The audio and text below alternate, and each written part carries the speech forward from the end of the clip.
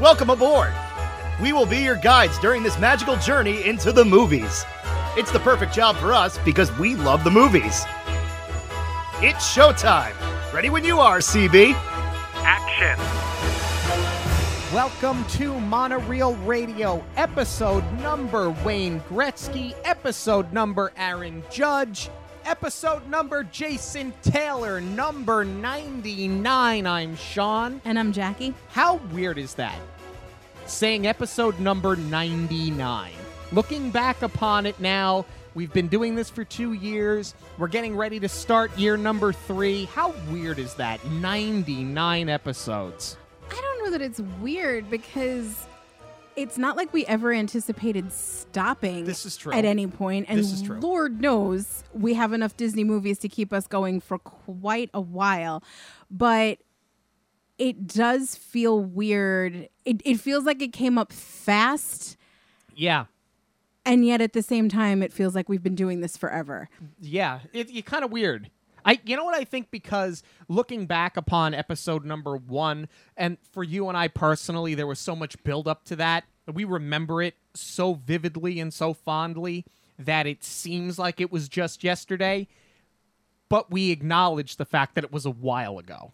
Right. Or like some films we'll talk about all the time. Like we'll compare everything to Mary Poppins because it's brilliant. Right. So it doesn't feel like we did that so long ago. But then when you look at the actual episode number, it's like, oh, that was only way back in like the 30s, I think? Something like that, yeah. Something like that. But and I mean, with all the bonus content that we've done too, technically it is over 100 episodes. But I personally don't count the interviews because it's not like we're sitting there watching a movie 2 and 3 times. It's actually less time, I feel, to prep for an interview than it is to prep to review a whole film. And that's not to, that's it's not a proper episode. It's bonus. Right. And that's not to say that we don't put a lot of time in the interviews, but like when we land somebody like Dan Lanigan, I have a million questions that I want to ask. It's just a matter of narrowing it down to what I can do in the time that we're given. And we are excited for next week,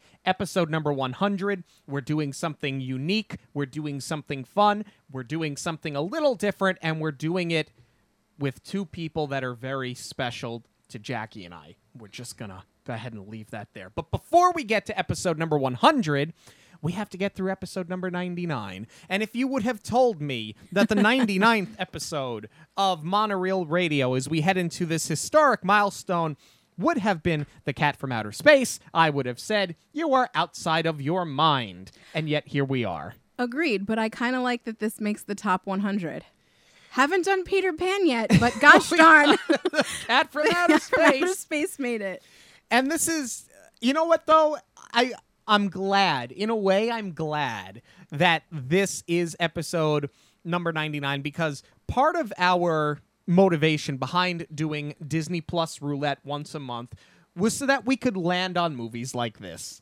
Because we would never really independently sit there and say, you know what movie we have to talk about? The Cat from Outer Space. And thank you to our listener, Josh Rains, for nominating. Well, he gave us some numbers, and this is how the dice rolled. This is how the numbers fell. I don't know what else you want me to tell you. Random casino reference. I do. Josh, explain yourself. Were these random numbers or did you set us up here? I would imagine that they're random numbers. Because, not that anybody's going to sit there and do the math, but let me explain how all of this happens. I messed up. Yep. Admittedly, I messed up.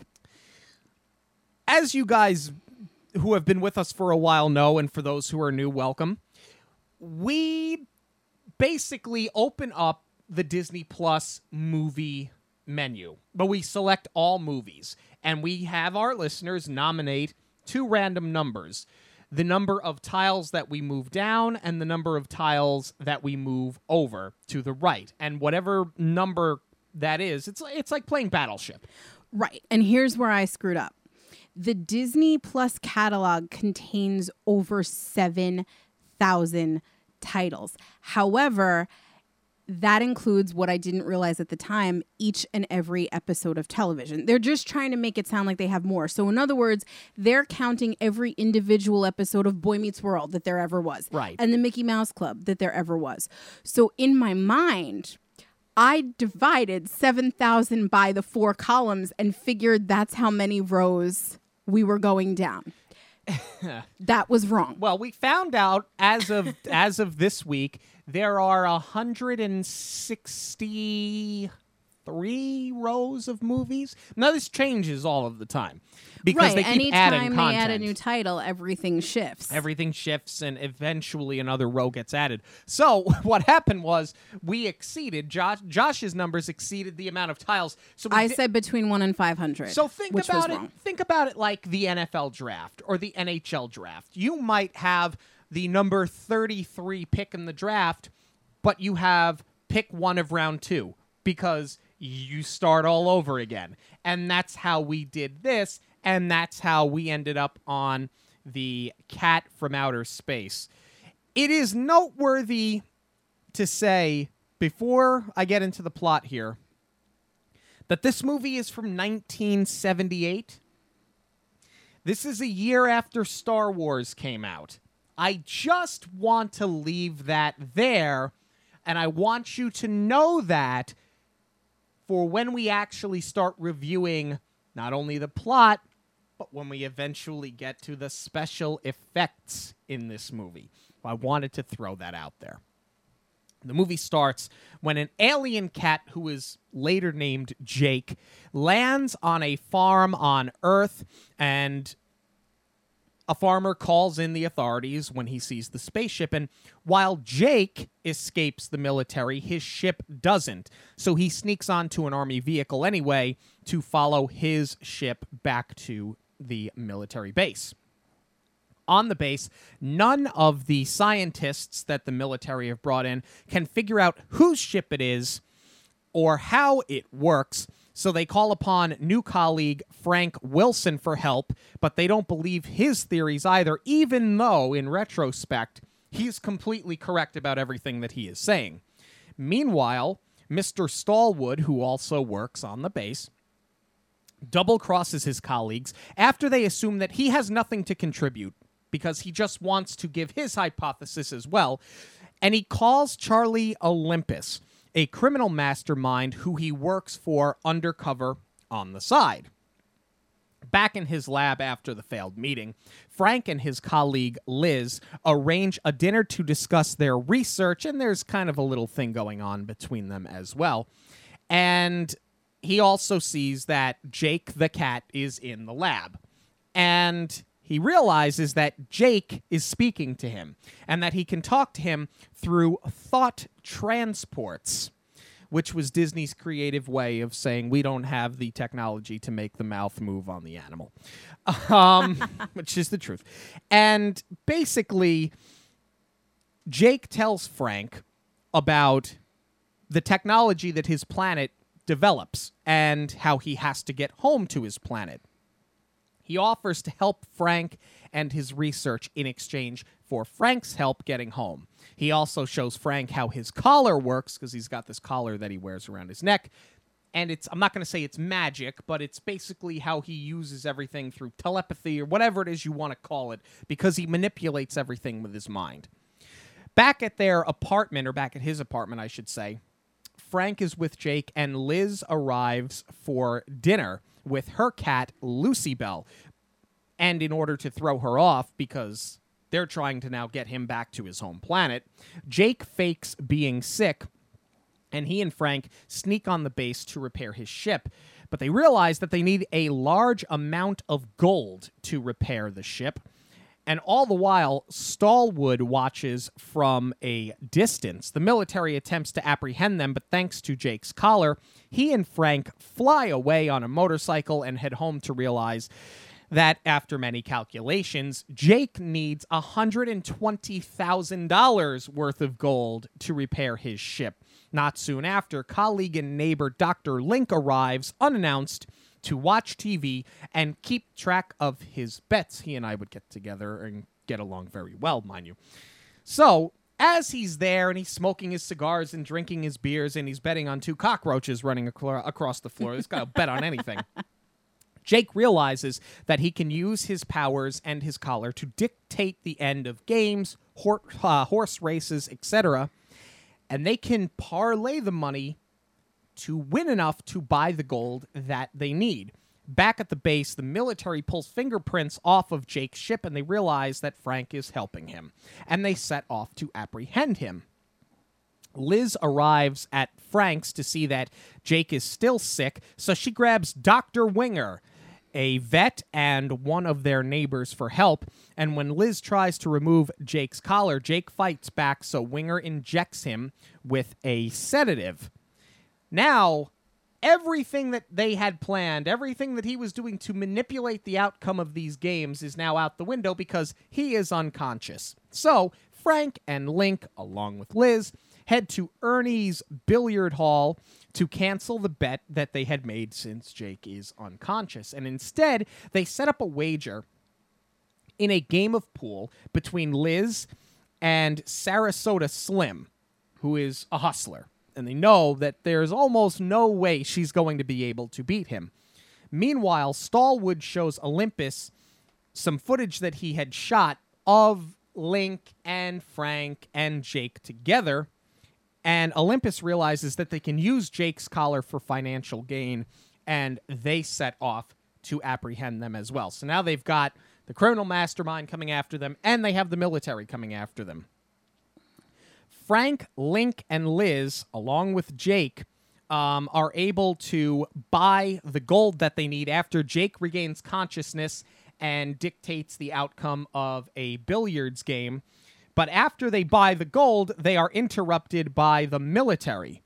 Jake freezes the military. This is all happens in this movie. Jake freezes the military with his collar for 20 minutes to buy them time to escape. Frank and Jake get away, but Link, Liz, and Lucy Bell are captured by Olympus and are held hostage in exchange for Jake's collar at an old airfield. The criminals attempt to escape with Liz on a helicopter after Frank and Jake arrive, so Frank and Jake then pursue them on a broken-down plane that, surprise, surprise, Jake has gotten off the ground using the collar as, his powers. He's now gotten this thing that should never fly to somehow work.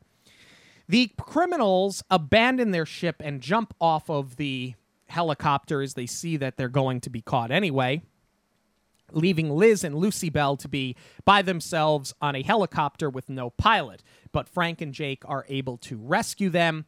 Jake is then granted immunity by, yes, the President of the United States as a friendly power, and he then becomes an American citizen and stays on Earth. Who's starting off? You or me? I will say this. I kind of wish, because we had never seen this. We had never even heard of this going in. No, I'd heard of it. I'd just never seen it. Oh, I hadn't.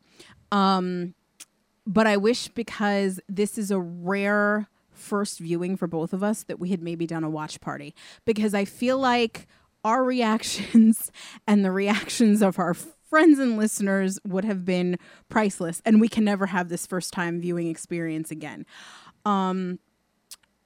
But I will say there were parts of it that were as bad as I expected it to be. And there were parts that I was actually pleasantly surprised by. And I think it would have been a fun experience to watch in a group because there are so many unexpected things that happen. There are. The movie starts with a little card wishing Mickey Mouse a happy 50th birthday, which I found... And this was his present? And this was his gift, apparently. Mickey deserves so much better. Well, this was not as bad as Mickey 90. Mickey doesn't get good birthday gifts. That's my conclusion. It's not fair for somebody who gives so much to not be able to receive. You guys can go hear our review of Mickey 90. That was somewhere within the first 15 or so episodes of Monorail Radio. Maybe even the first 10. No, first 15. It's first 15, you're right. Spoiler alert, we were out in California going to Disneyland for the first time, and it actually ended our night early so that we could get back to our Airbnb to watch Mickey 90. That was dumb. In retrospect, that was a mistake. It was this, a lame I party. think, was probably a better gift, I think. It was unique. It starts off like something that you'd see in a 50s sci-fi movie. There was this little trope, and like off the top of my head, you had the Blob. And then later in the 80s, done as kind of a satire, you had Killer Clowns from Outer Space, where you've got a farmer in the middle of the night that hears an explosion and goes, "What in tarnation?" and goes outside and finds a spaceship with their dog. It happens here. It's 1978.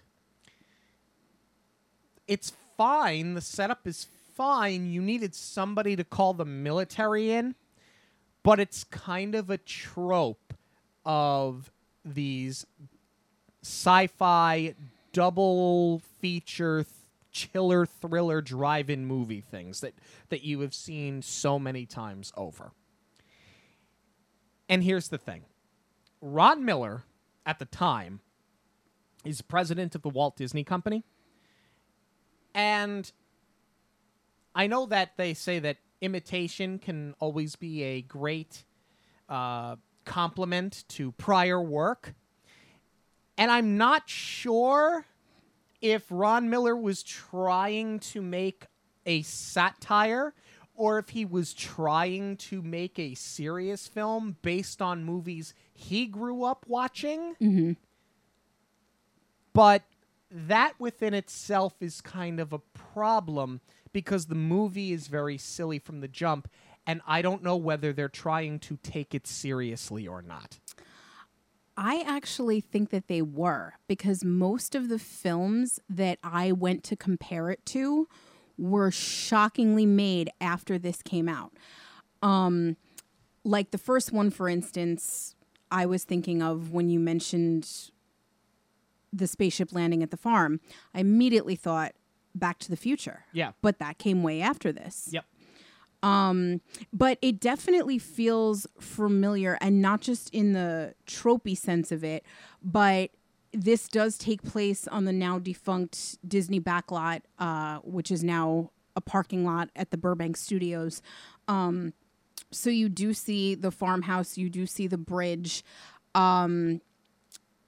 Immediately, I recognized it as being part of the Song of the South set, but I'm sure they used it in a ton of other films. I'm sure they used it in Zorro on television. I'm sure it popped up all over the place. Right, but it's definitely recognizable. It feels familiar, and to me, what I was expecting from this point was almost like a Lilo and Stitch kind of a story. I thought we were going to have a kid on the farm befriend the cat and start treating it like a pet and try to hide its crazy alien powers. Right. I kind of like that they went straight for reporting it to the government. Because if you found a UFO, you'd probably call the government in.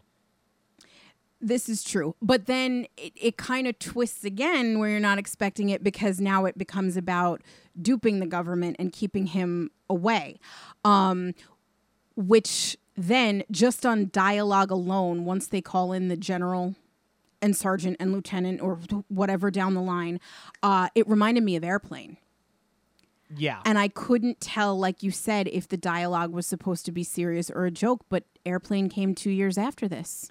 So I was kind of shocked that this was original. And then I still don't know what to make of it, if I was supposed to find that funny or not. I didn't, It's personally. so dated from the start of the movie. Other than the fact that it feels like something from the 1950s, which is kind of fun now. But remember how I pointed out, 10 minutes ago, that this came out a year after Star Wars did? Mm-hmm. Not really a good look, because people are still... I think Star Wars was probably still in theaters when this was released. Probably. Because that movie ran for like a solid year. So if you go see Star Wars, and then you went and saw that cat from outer space, and you didn't know whether it was a goof or not, it's not really a very good look for the company. So it has that outdated feel from the jump, and it has been made worse as the years have gone on. Without delving too much into the characters, we'll do that in a few moments. You brought up the general, sergeant, lieutenant, captain. The soldiers, all of them in this film, are such a stereotype of soldiers from 50s sci-fi B-movies. Oh my God. We're in trouble. That green creature could be storming the White House. Everything is over the top. Everything is overacted. It's doom and gloom, but it like checks the boxes for everything that you're supposed to say in that moment. It's bad screenwriting. This doesn't seem like the screenwriter did research at all or spent any time other than watching other films of the genre to write this dialogue. Not to mention, the movie is now, as it's over 40 years old at the time of this recording, 42 years old to be exact. They sit there and go, they're looking at the UFO. I don't see the hammer and sickle, sir. It can't be the Russians. I actually found that funny. But it's funny. We're of an age, and there are a lot of people out there that don't remember when they were still called the Soviet Union. Right. I remember, like, in kindergarten, they were the Soviet Union.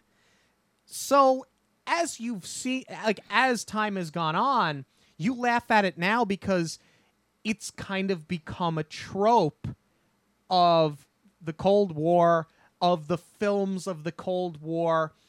And every time there was a conspiracy for so long, it must be the Russians. So it's almost become like a goof on its own. Mm-hmm. So it's funny hearing it now, but I don't think it was meant to be a joke when they made the movie. So it really dates it badly. It's also, it's just every line out of the general's mouth. I think that's part of it too. It was the delivery of it, because your other favorite line is in like the same sentence when they're says, reporting the cat. Oh, when they say, no, when or he not says, the cat. They don't know it's a cat yet, but they report the spaceship. and he goes, get them IQs off the tennis courts. Like, what? That was his way of saying, I need scientists. Get them IQs off the tennis courts. Because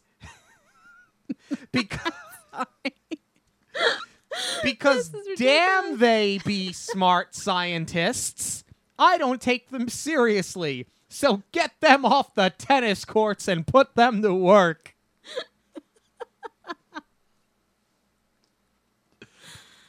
I don't know. And how many times did he had to tell us, big trouble. Oh, man. Big trouble. I mean, that's it. To me, it's like equal parts brilliant and bad. Because if you don't take him seriously, he's a really fun character. If you are looking at him as, wow, he really missed the mark, then it's bad throughout. And I had I had both experiences both times watching it. The first time we went through, I was like, this guy is ridiculous. He's overacting. I can't get into this character.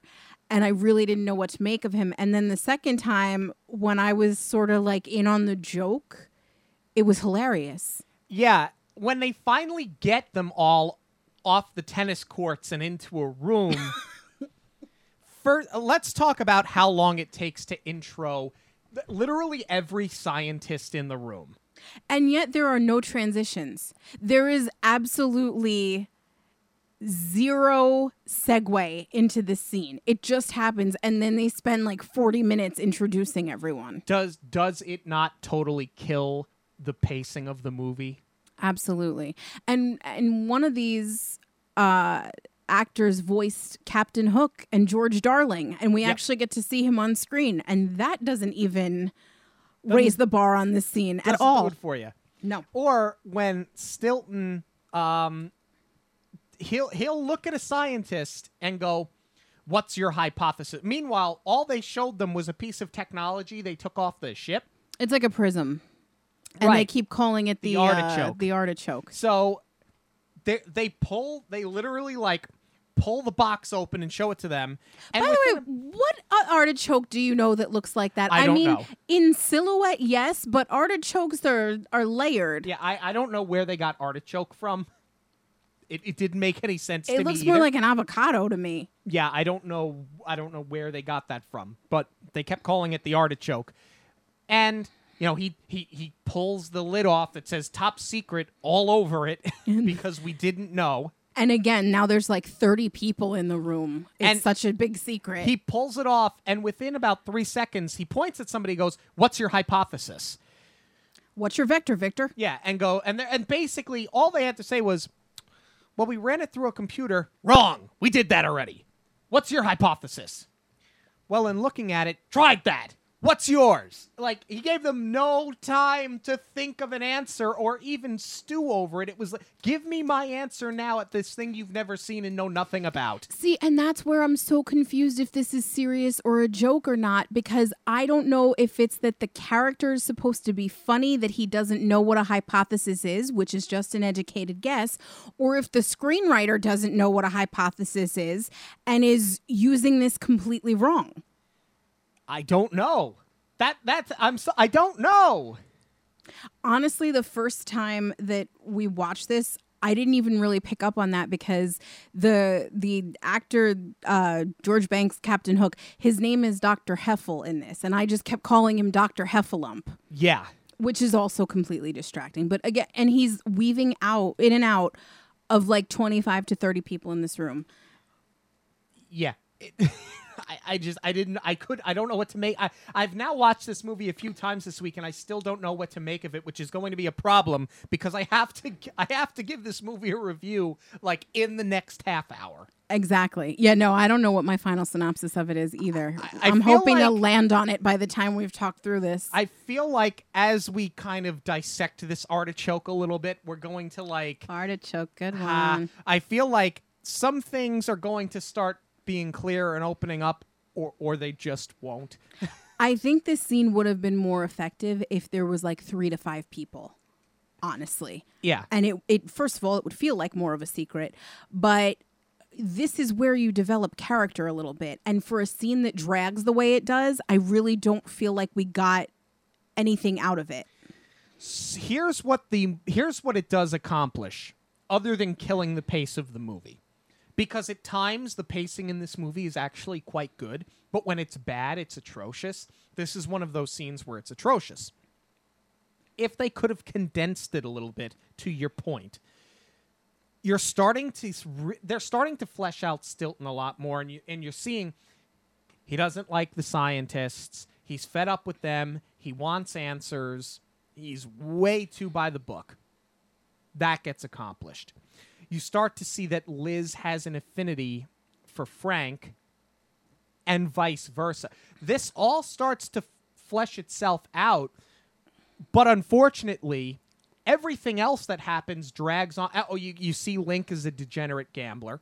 So that all happens in this scene, but the problem is there's so much other garbage going on that you get completely convoluted. It's actually a really good scene for Stallwood, who's played by Roddy McDowall, because all this guy is trying to do is be a part of the conversation and say, but I have something to contribute. So the minute they throw him out because they don't take him seriously, you can see that's his motivation to backstab them and to turn on them and to work with this criminal mastermind Olympus. Like, a lot happens here that gets lost because of how bad...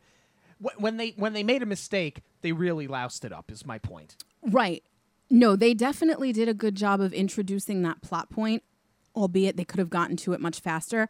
But to me, they really missed the mark on developing Liz, because we're going to see the flirtation in the next scene. We don't need that yet. We need to know who she is, because they ask her for her hypothesis, as they do everyone, but she gives an answer, and I don't know if when the general shoots her down, it's because she's not intelligent, if it's because she's the only woman in the room, or no, there's like two females in there, but I think she's the only one that speaks up, though. Yes, and that's why I'm not sure if we're supposed to be sympathetic to that the entire time. Like if she's not respected and trying to earn it, and you can't really tell because the general treats everyone like that and just shoots down everyone's ideas. So like, I just wish we would have gotten a little bit more out of her as to where she's at before we start introducing the flirtation, which, by the way, is done very badly in the next scene. When we go into the lab where Frank meets Jake for the first time, and Liz comes in to basically yell at Frank for making her look foolish because of a mayonnaise joke he made to the general, and very much upset her because it made her look bad. Well, she recommended him to come in. Right. But it's like, you know, if you like him, this isn't like even some kind of sarcastic fight, like where she came in and she was like, mayonnaise, really? She comes in, guns blazing, not really, and bites his head off, and he's clueless as to why she's mad. And like very slow on the uptake, but he likes her too, and then he becomes genuinely upset that she's now mad at him. Right. So it does establish that they both like each other, but I just feel like neither one really pursues the other. It's just very confusing. It falls together sort of out of dumb luck and convenience. Yes. They carpool together with Link because they all live in the same apartment building. And let's have dinner. I mean, I get it. It's supposed to feel clunky, but at this point, too, Liz hasn't really given us any reasons as to why Frank would like her. Right. And she says, it's nothing against Ken Berry. We'll talk about him in a few minutes. He plays Frank. She introduces him to the general as, he's a brilliant young physicist. It's very clear that there is an age gap between the two of them, and I have to say it's of no less than 15 years. I think you just hit it too, is that she's playing it like a little girl with a crush, almost like a schoolgirl crush, and you're not expecting him to reciprocate that right away. Like you would think he's the brilliant mind who doesn't have time for her. And that's where it's clunky. They don't give us anything to invest in really, to hope that she gets the guy or that he gets the girl. Or like think about somebody that is like so invested in their craft, like Dr. Emmett Brown, and he doesn't see the love interest right in front of his face in the third movie with Clara Clayton. And it very much needs to be spelled out for him. That's kind of what I thought was going to happen here. Especially because they've made such a point of saying that he's on loan from Caltech, so you get the impression he's not going to be there for that long. Right, and it's just another job for him, and part of the drama of the film is I'm getting ready to go back to Caltech, but oh no, wait, now I have Liz. None of that ever gets fleshed out. And I think the problem is that they jumped into it so quickly without really developing the characters any further. Mm-hmm. It feels very clunky, and that's why it feels like it's very much out of nowhere. Yeah. I mean, it is supposed to feel clunky, but like, I would rather something awkward and embarrassing happen to the one who's crushing, and then, you know, they have to win them over in the end. Like we don't get the boy meets girl story here. For example, when he makes his cup of coffee, he's got a mouse on a wheel. Very Dr. Brown. Right. Or I guess Wayne very Szalinski, I was thinking of. But I guess they kind of, because those movies came out later, maybe they took a little influence from Frank. I don't know, and they just did it better. But the point is, he offers her a cup of coffee, and the mouse is the one that makes it. It's not actually him. That's the opportunity for him to offer it, and the mouse goes crazy, and they spray milk and coffee all over the place, and they get her she's got to walk around the rest of the day with her clothes stained with coffee. Right. And then it's like, let me buy you dinner, make it up to you. That doesn't happen. See, we just fixed it. Exactly. And God, we spent a lot of time on this. I know. Ugh.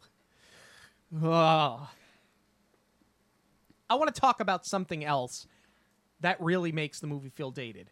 Is it in this scene, or are we moving on? We're moving on. If you still have something in this scene... No. Okay. Go, please. Not that I am, of course, offended by this by any stretch of the imagination, but the amount of beer drinking and cigar smoking that happens with Link specifically is not something you would see in a Disney movie nowadays. Okay.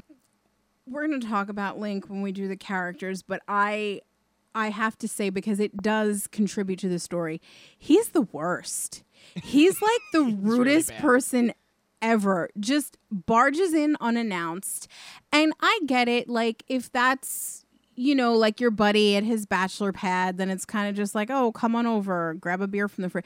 But he's such a mooch. It's terrible. And with the cigar smoking, with the beer drinking, the gambling, the Yankees had his clothes are always dirty. And then you have Frank, who's very neat and put together. It feels like Oscar and Felix from The Odd Couple. Like, it's actually almost the exact same thing. Except The Odd Couple did it really well, and this not so much. I will say, though, once they get going, they do have a very good rapport. Like, oh, yeah. When Frank is trying to kick him out of the apartment because he realizes, like, now he's invested in Jake. He realizes this is all true. And Link is their first obstacle. He's trying to get him out of the apartment. I totally buy their back and forth. I think the two actors did really well playing off of each other. They played off of each other very well. I like the dialogue between them.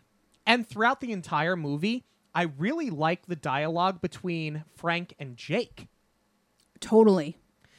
You want to talk about something that seems believable, because not only can they match each other in terms of their intelligence, but the dialogue between them is very funny because they're both bachelors. So they kind of have a lot of like little tongue-in-cheek jokes and moments. Like when Jake talks about seeing Lucy Bell, and he's like, "You're not the one that's been confined to a spaceship for 5 months." It's very genuine, friendly, funny conversation. Yeah, and that's where it does really work as a buddy movie. So, not that I want to keep bringing up this scene, but it's like, as far as having a love interest, that doesn't have to be the bread and butter of the story, but because you chose to incorporate it, it just needed to be done better. And I think that's also where this movie struggles is it trying to dip its toes into the romantic comedy water with the two of them, or is it supposed to be the buddy movie? You can't have both in equal measure. And that's going to clash throughout the rest of the story. Yeah. And is it a sci-fi movie? Like, what the movie, it just never really gets clearly defined as to what it is supposed to be. And we're sitting here now, and I still don't know if it's a satire or not. I would definitely classify it as a sci-fi. And I think all of their scientific reasoning, to me, is believable. Like, I think, talking about Jake's telepathy, I agree with you. I think that was a budgetary choice to A, not go animatronic, or B, they didn't have the computer technology yet to make the cat's mouth move. But the explanation that they give, I think, is believable, that it's all through the collar, and that Frank is an unconventional theorist who believes that, sound waves and energy waves can all work together. So in the context of Jake using his collar to communicate, I think that definitely works, and I think it's believable as a sci-fi. However, there are certain things that happen, like, for example, when he freezes people, which happens probably like 4 or 5 times throughout the film. To me, that starts to feel more magic than sci-fi, and I don't really like that, because I think that was a convenient device to try and get them out of a sticky situation. Agreed. I also don't know, in a movie now that Disney puts out that is geared towards families and children, that you will see them betting and gambling and manipulating the outcomes to win money. I don't care. It's fine for the movie, but I don't think I can state, and maybe I'm giving this part away in my review, how dated the movie feels when they do that. What I don't like about that, too, is that most of it happens through the television. I feel like this would have been so much more exciting if Jake was using his power. I don't want to say powers because, again, that's magic, but if he was using his energy at a live event. And I think that has a lot to do with budget more than anything else, because were they really going to go to Santa Anita during a horse race and film this? No, I highly doubt it. Were they really going to go to a Lakers game? No. So that kind of falls flat to see that happen over television. And I think it's also defeating the sci-fi element that you are able to have that much of a reach to make things happen seated in the comfort of your home.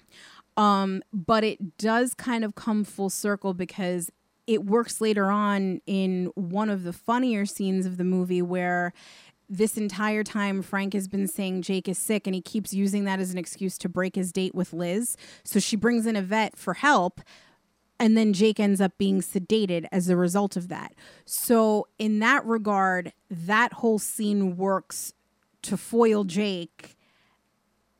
And as far as being at home watching the television and trying to make something happen, they do kind of balance it out and make it work. They do. The only issue up to that point is he manipulates the end of the second football game to put them ahead when it comes to winning their bet. It's 2 of 3.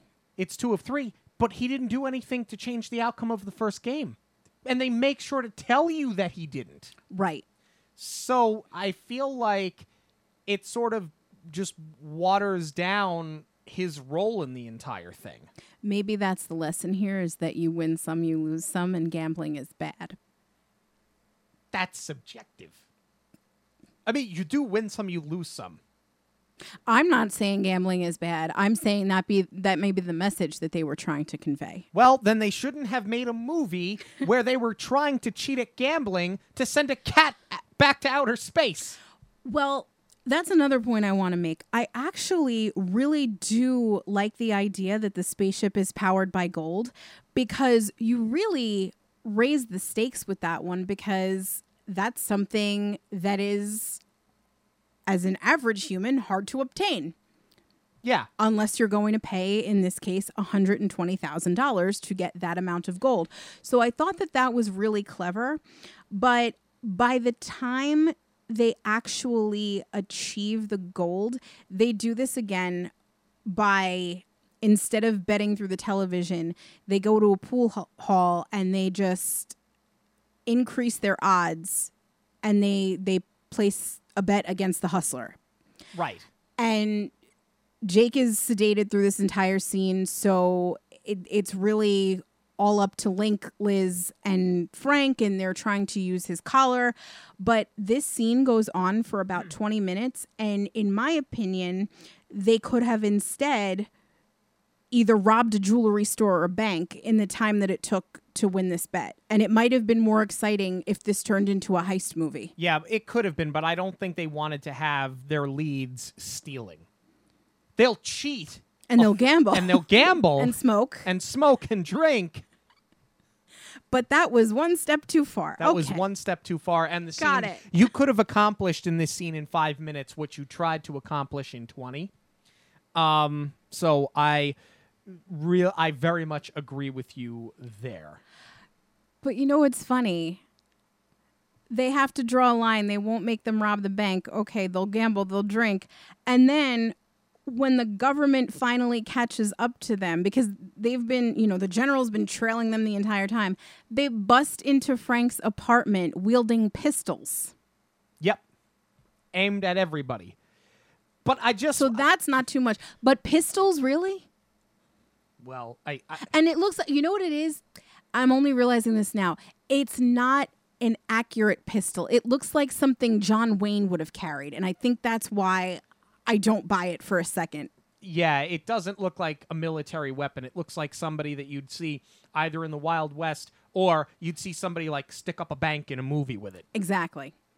I also, to circle back around just to the last scene, or the last few scenes before we move on here, I love how no matter what it was, the bet that they were placing, somehow, some way, it didn't matter whether they were putting the $300 or the $1,500 that Link had, somehow, some way, through movie magic, the payout was always going to be the exact amount of money that they needed to buy the gold and put the $1,500 in Link's pocket. I also love how they get handed $120,000 in cash. No questions asked. And are able to go and obtain a gold brick within minutes. No questions asked. That's what I'm saying. A heist would have been so much more exciting. What I do really like about that scene, though, the hokey writing actually works in its favor when they're introducing the characters that are hanging out at the pool hall. Like, what's the guy that Honest holds Harry. the money? Honest Harry. I love me some Honest Harry. Yeah. How could you not trust a guy with a name like Honest Harry? And the other one that they're playing against is Slim. Yeah, Sarasota Slim. You know, I 'cause keep it's wanting not, to say... Not at all like Minnesota Fats from The Hustler, right? They clearly didn't rip off that name. Exactly. But to me, that's where the hokey writing wins in this scene. And that is obviously meant for comedic effect. Let's get... You want to go to the end of the movie here? I think so, right? Yeah, I really don't have too much Neither else. do I. The end of this movie is 20 minutes too long. There's no reason why this movie should have a runtime of an hour and 45 minutes. You could have easily cut 20 minutes out of it. Just off the ending. Yeah. Because for a movie that, in spite of its flaws, at this point has been fairly entertaining. I don't know whether it's entertaining because it's actually good or whether it's entertaining because you just can't help but laugh at it. The end of the movie drags on for so long with Frank and Jake in the broken down plane and Stallwood and Olympus and Liz and Lucy Bell, because why is Lucy Bell still with her? I don't know, but they took the cat hostage. I guess Jake had to get his lady out of trouble, I suppose. This goes on and on and on and on and on. It never ends. When they got to that point in the movie, I'm looking at the runtime and I'm like, there has to be a glitch on Disney Plus. There's no way there's 20 minutes left. Oh, no, there was 20 minutes left, whether it was necessary or not. There was 20 minutes left. I remember when we watched it yesterday, we got through the final bet scene where they acquire all of the money.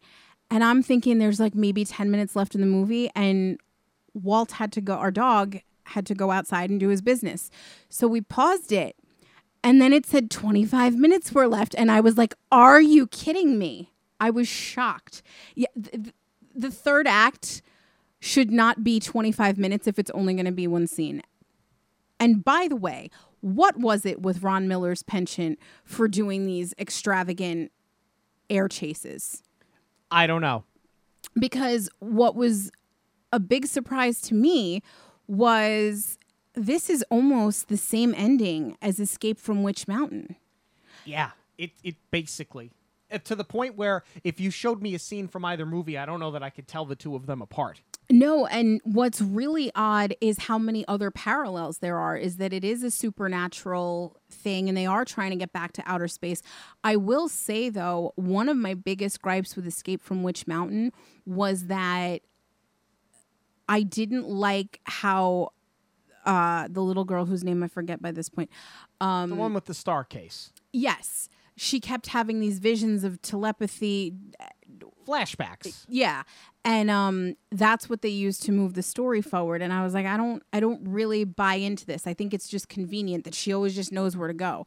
So I think as far as using the outer space theme again, I think this movie did it a lot better. Yes. I think, if I remember correctly, I think I disliked Witch Mountain less than you did. But I would agree with you. I think that certain elements of this movie were better than things that they did in Witch Mountain. Doesn't really say a lot about Witch Mountain, but yes, there were some things that they did better. You never get closure with the villains here.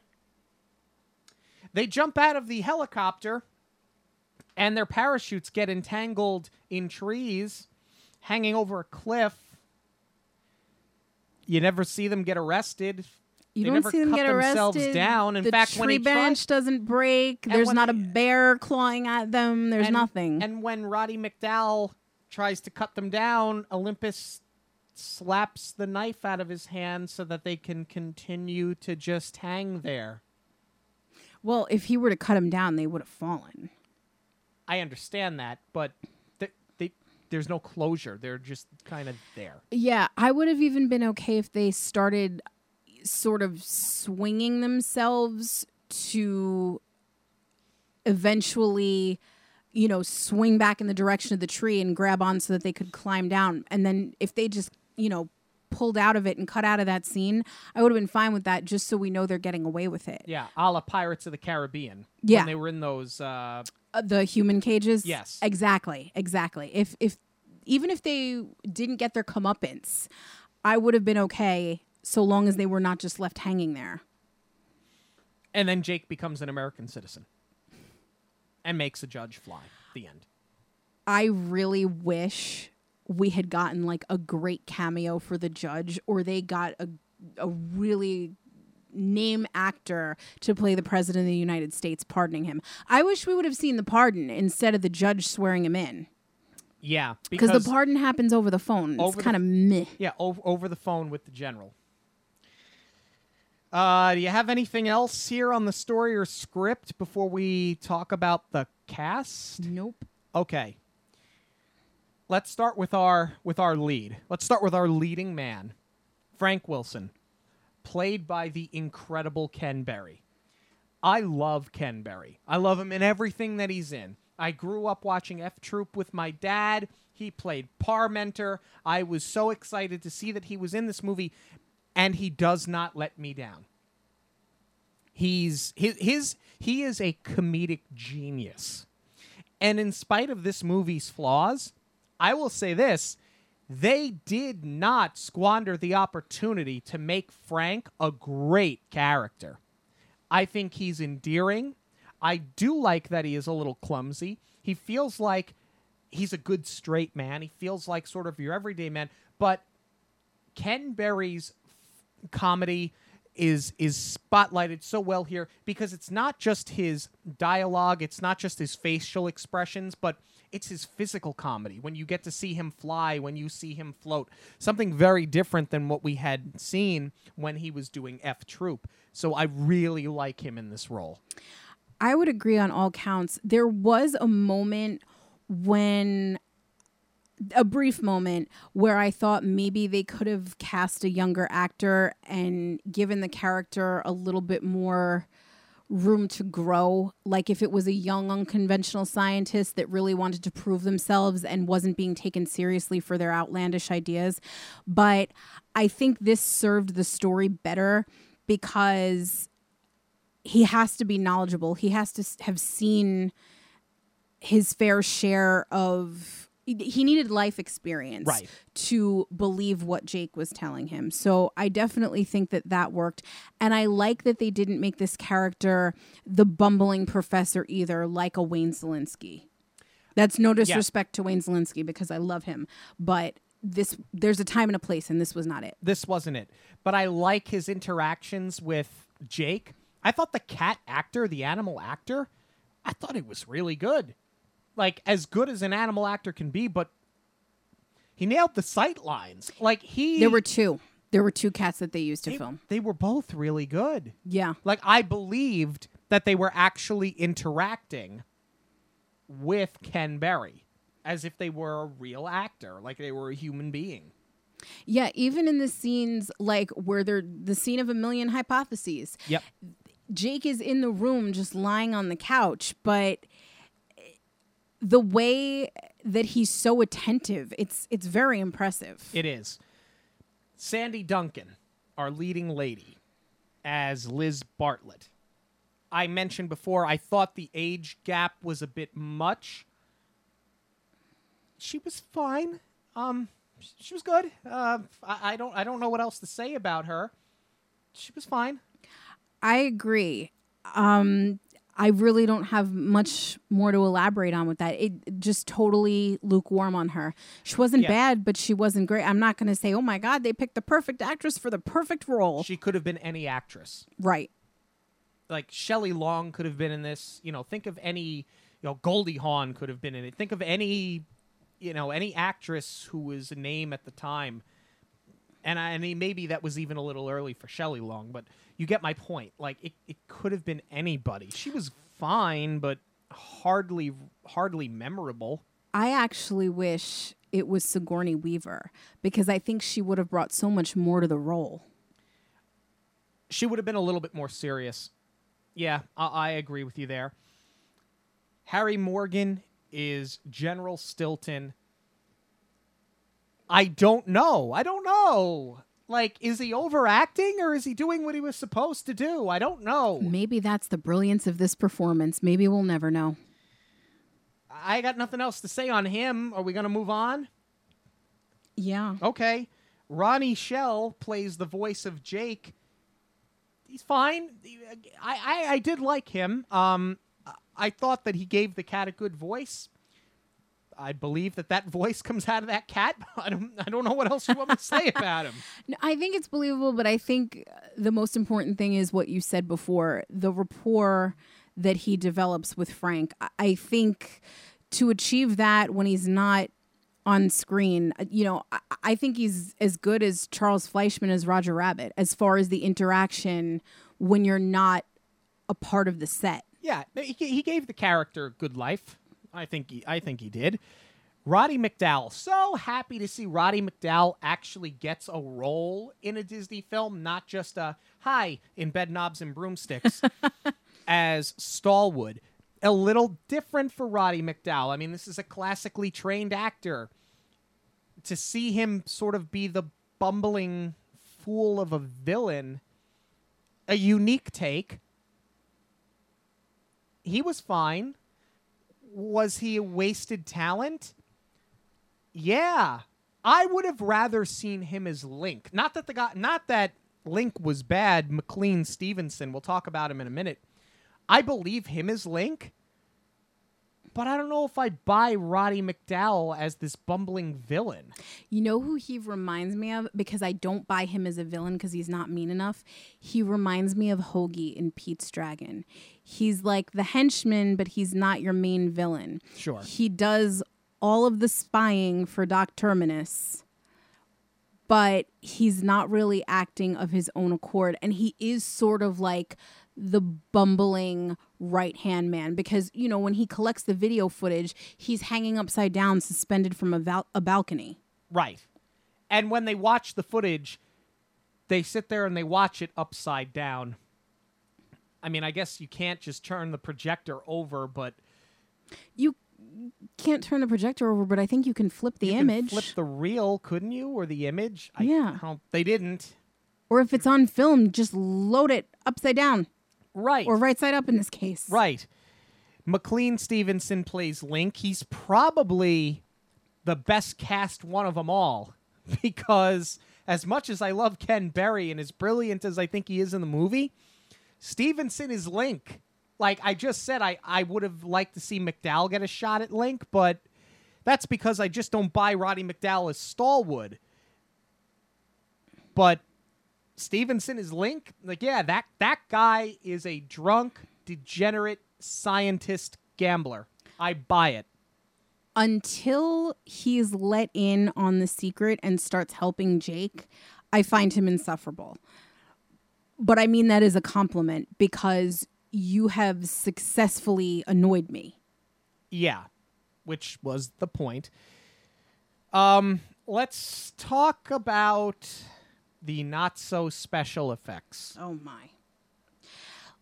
Let's start with the credits. Yes. Because they use that very bright green bubble letters, which you see in a ton of sci-fi movies, which worked here, just not at this length. They credit every single person who worked on this film in the beginning of it. And they play the credits over a lot of action. Like, there are things, I mean, the military is there taking the ship away, and you can hardly see it because they're running credits over it. Right. So I feel like they hide a lot of story. They hide basically the entire beginning of the movie because they're rolling these credits, and it does not make any sort of sense. No, and I mean, oddly, that part doesn't drag, though. Yeah. Because they're giving you all of the setup. They're giving you a lot of cool visuals. The credits shouldn't have been that long, but by all intents and purposes, it should have felt like it was dragging, being that they ran the entire length of credits through your opening. Agreed. I know that in Pinocchio, they sung a song called I Got No Strings on Me. Frank does. Frank does. Link does. Everybody does. I realize it was the 70s. Did I say this was a year after Star Wars? Because, this was a year after Star Wars. That's where this is blasphemous. But even if you think about something like Mary Poppins, which was almost 15 years before. earlier? Almost. They were using sodium vapor, which was the early green screen technology. Yep.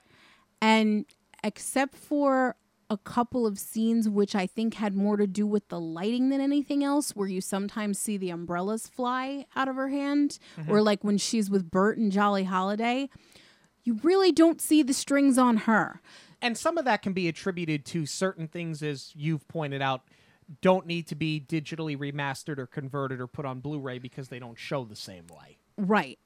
But it just amazes me that a film that much earlier, and that could also be a testament to Walt, that he just demanded perfection and it looked amazing, versus here where you can absolutely see strings and it's terrible.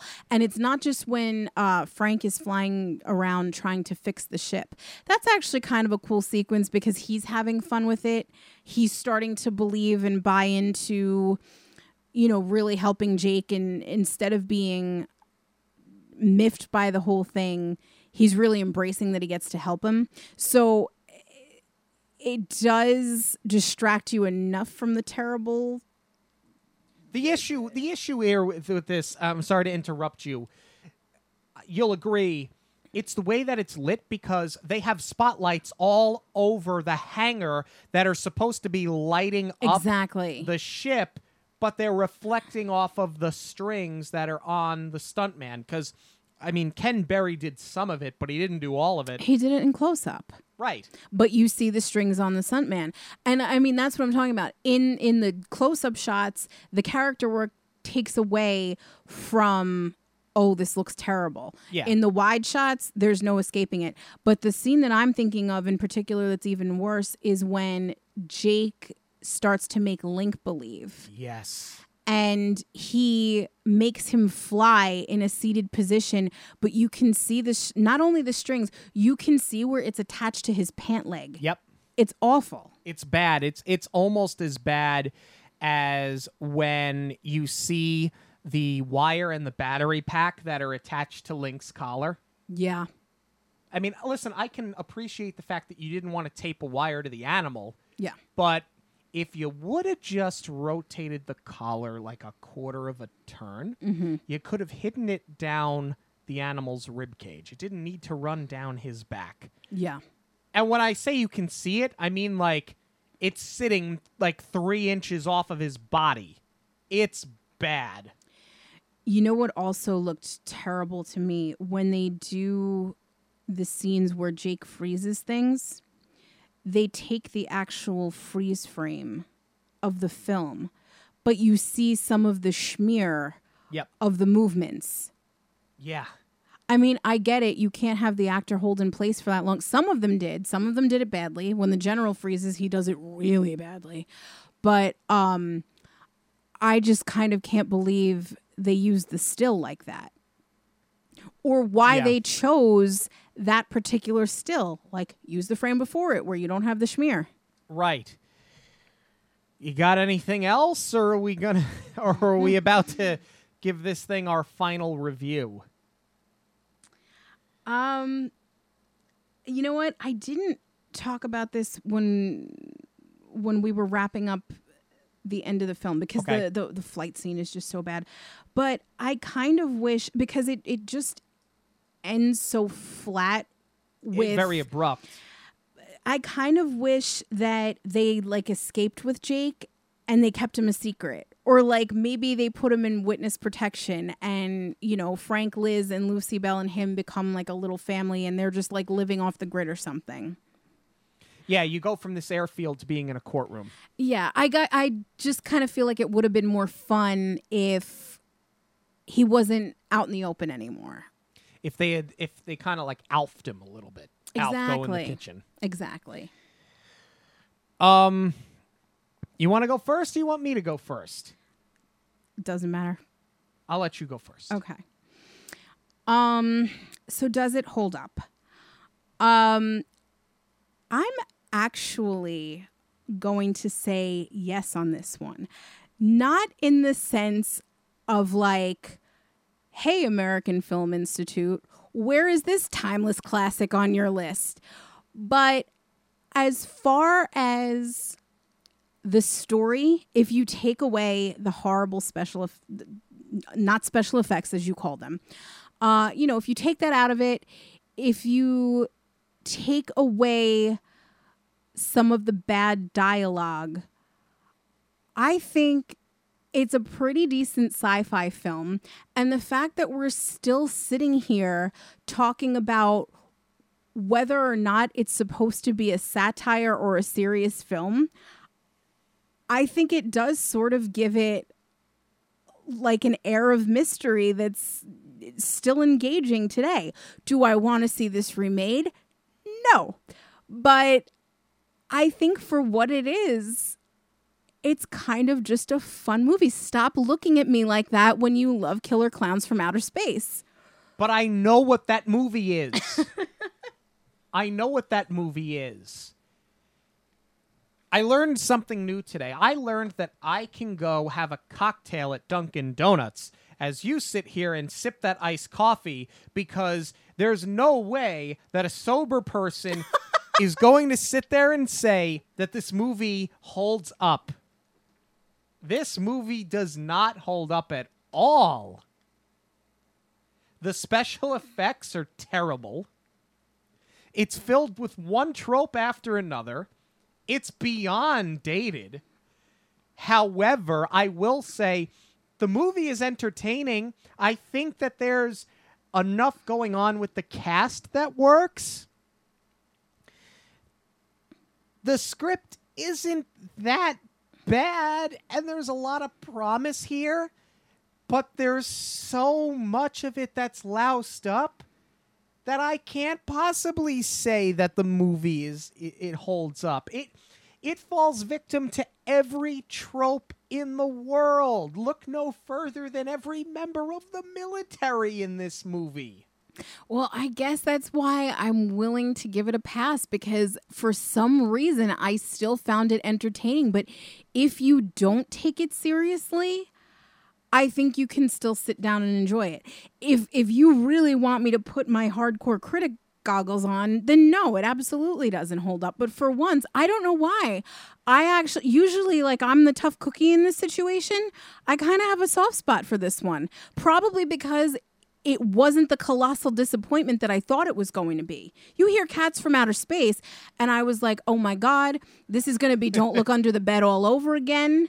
And I trashed Escape from Wish Mountain. Right, and I didn't hate Witch Mountain or Don't Look Under the Bed, but I was sort of indifferent on Don't Look Under the Bed. I don't know what to do with this movie. Maybe that's it. I think I just appreciate the campiness of it. We want to know what you have to say. You can let us know on Twitter, Instagram, and Facebook at Monorail Radio. You can also email us, monorailradio@gmail.com. News this week coming up in just a moment. But first, a quick break. Hey guys, my name is Mike. I listen to Jackie and Sean's podcast every week on my commute into work. So I reached out to Jackie, and she helped me put together the perfect getaway. I did a 4-night Disney cruise ship, and she was able to answer every question that I threw at her. She put together the perfect dates and an insurance plan that made the whole experience stress-free. She was able to help me with little tips and tricks, like you can get a Mickey Mouse bar delivered to you any time of the day. And I think that was a mistake because now I put about 10, 15 pounds on. I'll definitely be using Jackie again in the future. Thanks for everything. So if you would like to celebrate Disney 65 or Disney World 50, get in touch with me at j.zolezzi, that's Zolezzi, at magicalvacationplanner.com. If you do go on the trip and you plan on eating and drinking at the same time, you will no longer be able to do so. That is our news of the week. Disney cracking down on the eating and drinking policy because, God forbid, any one person follow a freaking rule. No. Why does everybody need to try and skirt the rules? Good for Disney. Good for backing their cast members, because it's not fair that the onus is put on them to enforce all of these policies. And, shame on you. If you're holding a churro, from Main Street, USA, all the way back to the Beast Castle, you can eat the churro in that amount of time. Don't hold it as a prop so that you don't have to wear a mask. It's not right. Agreed. And I also have to say, and I'm not afraid to say it, again, I've sort of alluded to this in the past. I'm getting really, really, really tired of people just taking pop shots at Disney every chance they get. I agree. Okay? I don't want to sit here and be a complete fanboy because I just tore this movie apart. We're not afraid to be critical of Disney when they get it wrong. And I understand that people are scared. And I understand that people are fearful for themselves, their friends, their family, etc., and so forth. Sure. Disney doesn't have to close. Restaurants don't have to close. Shopping malls, small businesses don't have to close. Just don't participate then. Don't participate. And if you are going to participate, follow the rules. Follow the rules. And if you don't want to participate, then stop trying to ruin it for everyone else. I don't want to have the cancel culture conversation. I really don't. We'll be here forever. But I'm really getting sick and tired of people. There's not one person that gets really critical of this that I've seen on social media that is sitting there saying, you know what? Shame on those people for putting the cast members and the other guests at risk. Instead, it's close Disney. No, don't close Disney. Don't skirt the rules. Follow the rules. And if you don't want to go to Disney, don't go to Disney. Well, we want to go to Disney. Yeah. And we're going to go in October. Yeah. And so long as the bars are open, we are going to do the monorail with monorail bar crawl. Yes. And we will give you more information on that as we get closer. But I just had to get that off my chest. I'm not saying that to upset anybody. I'm saying that because I'm tired of nobody except the business being held accountable for the actions of the people that patron it. So I just want to throw that out there. I also want to throw something else out there. I'm going to get on my soapbox for just another moment here while we're on the topic of people think that that Disney should close. Shame on Disney. What I think is people need to work. Businesses need to be open. There are ways that we can all do our part to help this unfortunate situation, because it is. The first being, wear your mask, don't skirt the rules. If you can't follow the rules, don't go. However, and I'm not trying to make myself out to be a saint by any stretch of the imagination, but I do want to throw this out there. I went and got an antibody test because I was convinced I had COVID before we even knew what COVID was. Back in December, I tested positive. I have the antibodies. I had COVID at some point. I went and I did the plasma donation because I was made aware that if I went and did a plasma donation, I can save up to 3 lives. People who are recovering that don't have the antibody are going to get my plasma to help them. Again, I'm not making myself out to be special or to be a superhero because the blood center that I went to was filled with people doing the exact same thing. No, but I think, I don't want to put words in your mouth, but I think where you're going with this is that you're willing to step up and do the right thing and try to save a life. And there are people that instead of, if they are inclined to help, actually doing something about it, they will instead just sit there and be critical of other people. Behind the keyboard. Yes. Where it's easy. Bingo. And you don't get pricked. You want to help? Follow the rules. You want to help more? If you've got your antibodies, donate some plasma. Help recovery efforts. And I think the other big thing that people don't realize is that they take Disney for granted. They think that Disney's got all the money in the world and that it's always going to be there. Wrong. They lost so much money with the parks being closed. And also, don't forget, they had movies that did not get released. Eventually, the well's going to run dry. And if it doesn't open now, and if we can't play by the rules and do the right thing, it's not going to be able to weather the storm. No. And that's where I don't blame the business. I blame the people who can't follow the rules. That's what I'm saying. You're going to ruin this for yourself. Disney, there's no guarantee that it's going to be there. That's right. That's right. So even though it's not a small business, it's a very big business. You need to help them help you. 20 years ago, nobody would have said Sears would be gone. Guess what? Sears is gone. Okay? It's the dawn of a new day. Please, I implore you. Just follow the rules. That's it. That's all you have to do. If you just follow the rules, this whole thing can be made a lot better.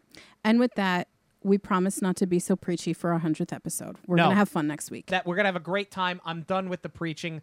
You know, we've been sitting on this for months. We've tried not to talk about this nonsense, but I just got to the point of I was tired of it, and I had to get it off my chest. So thank you all for listening to me.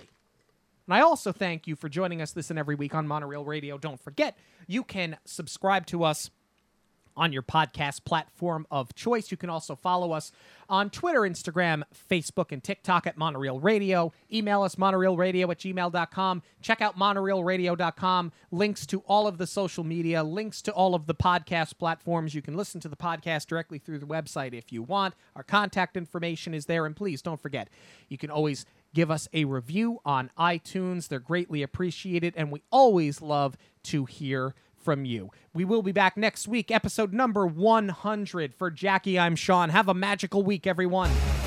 On behalf of Monorail Radio, we'd like to thank you for joining us. We'll see you at the movies, the stuff dreams are made of.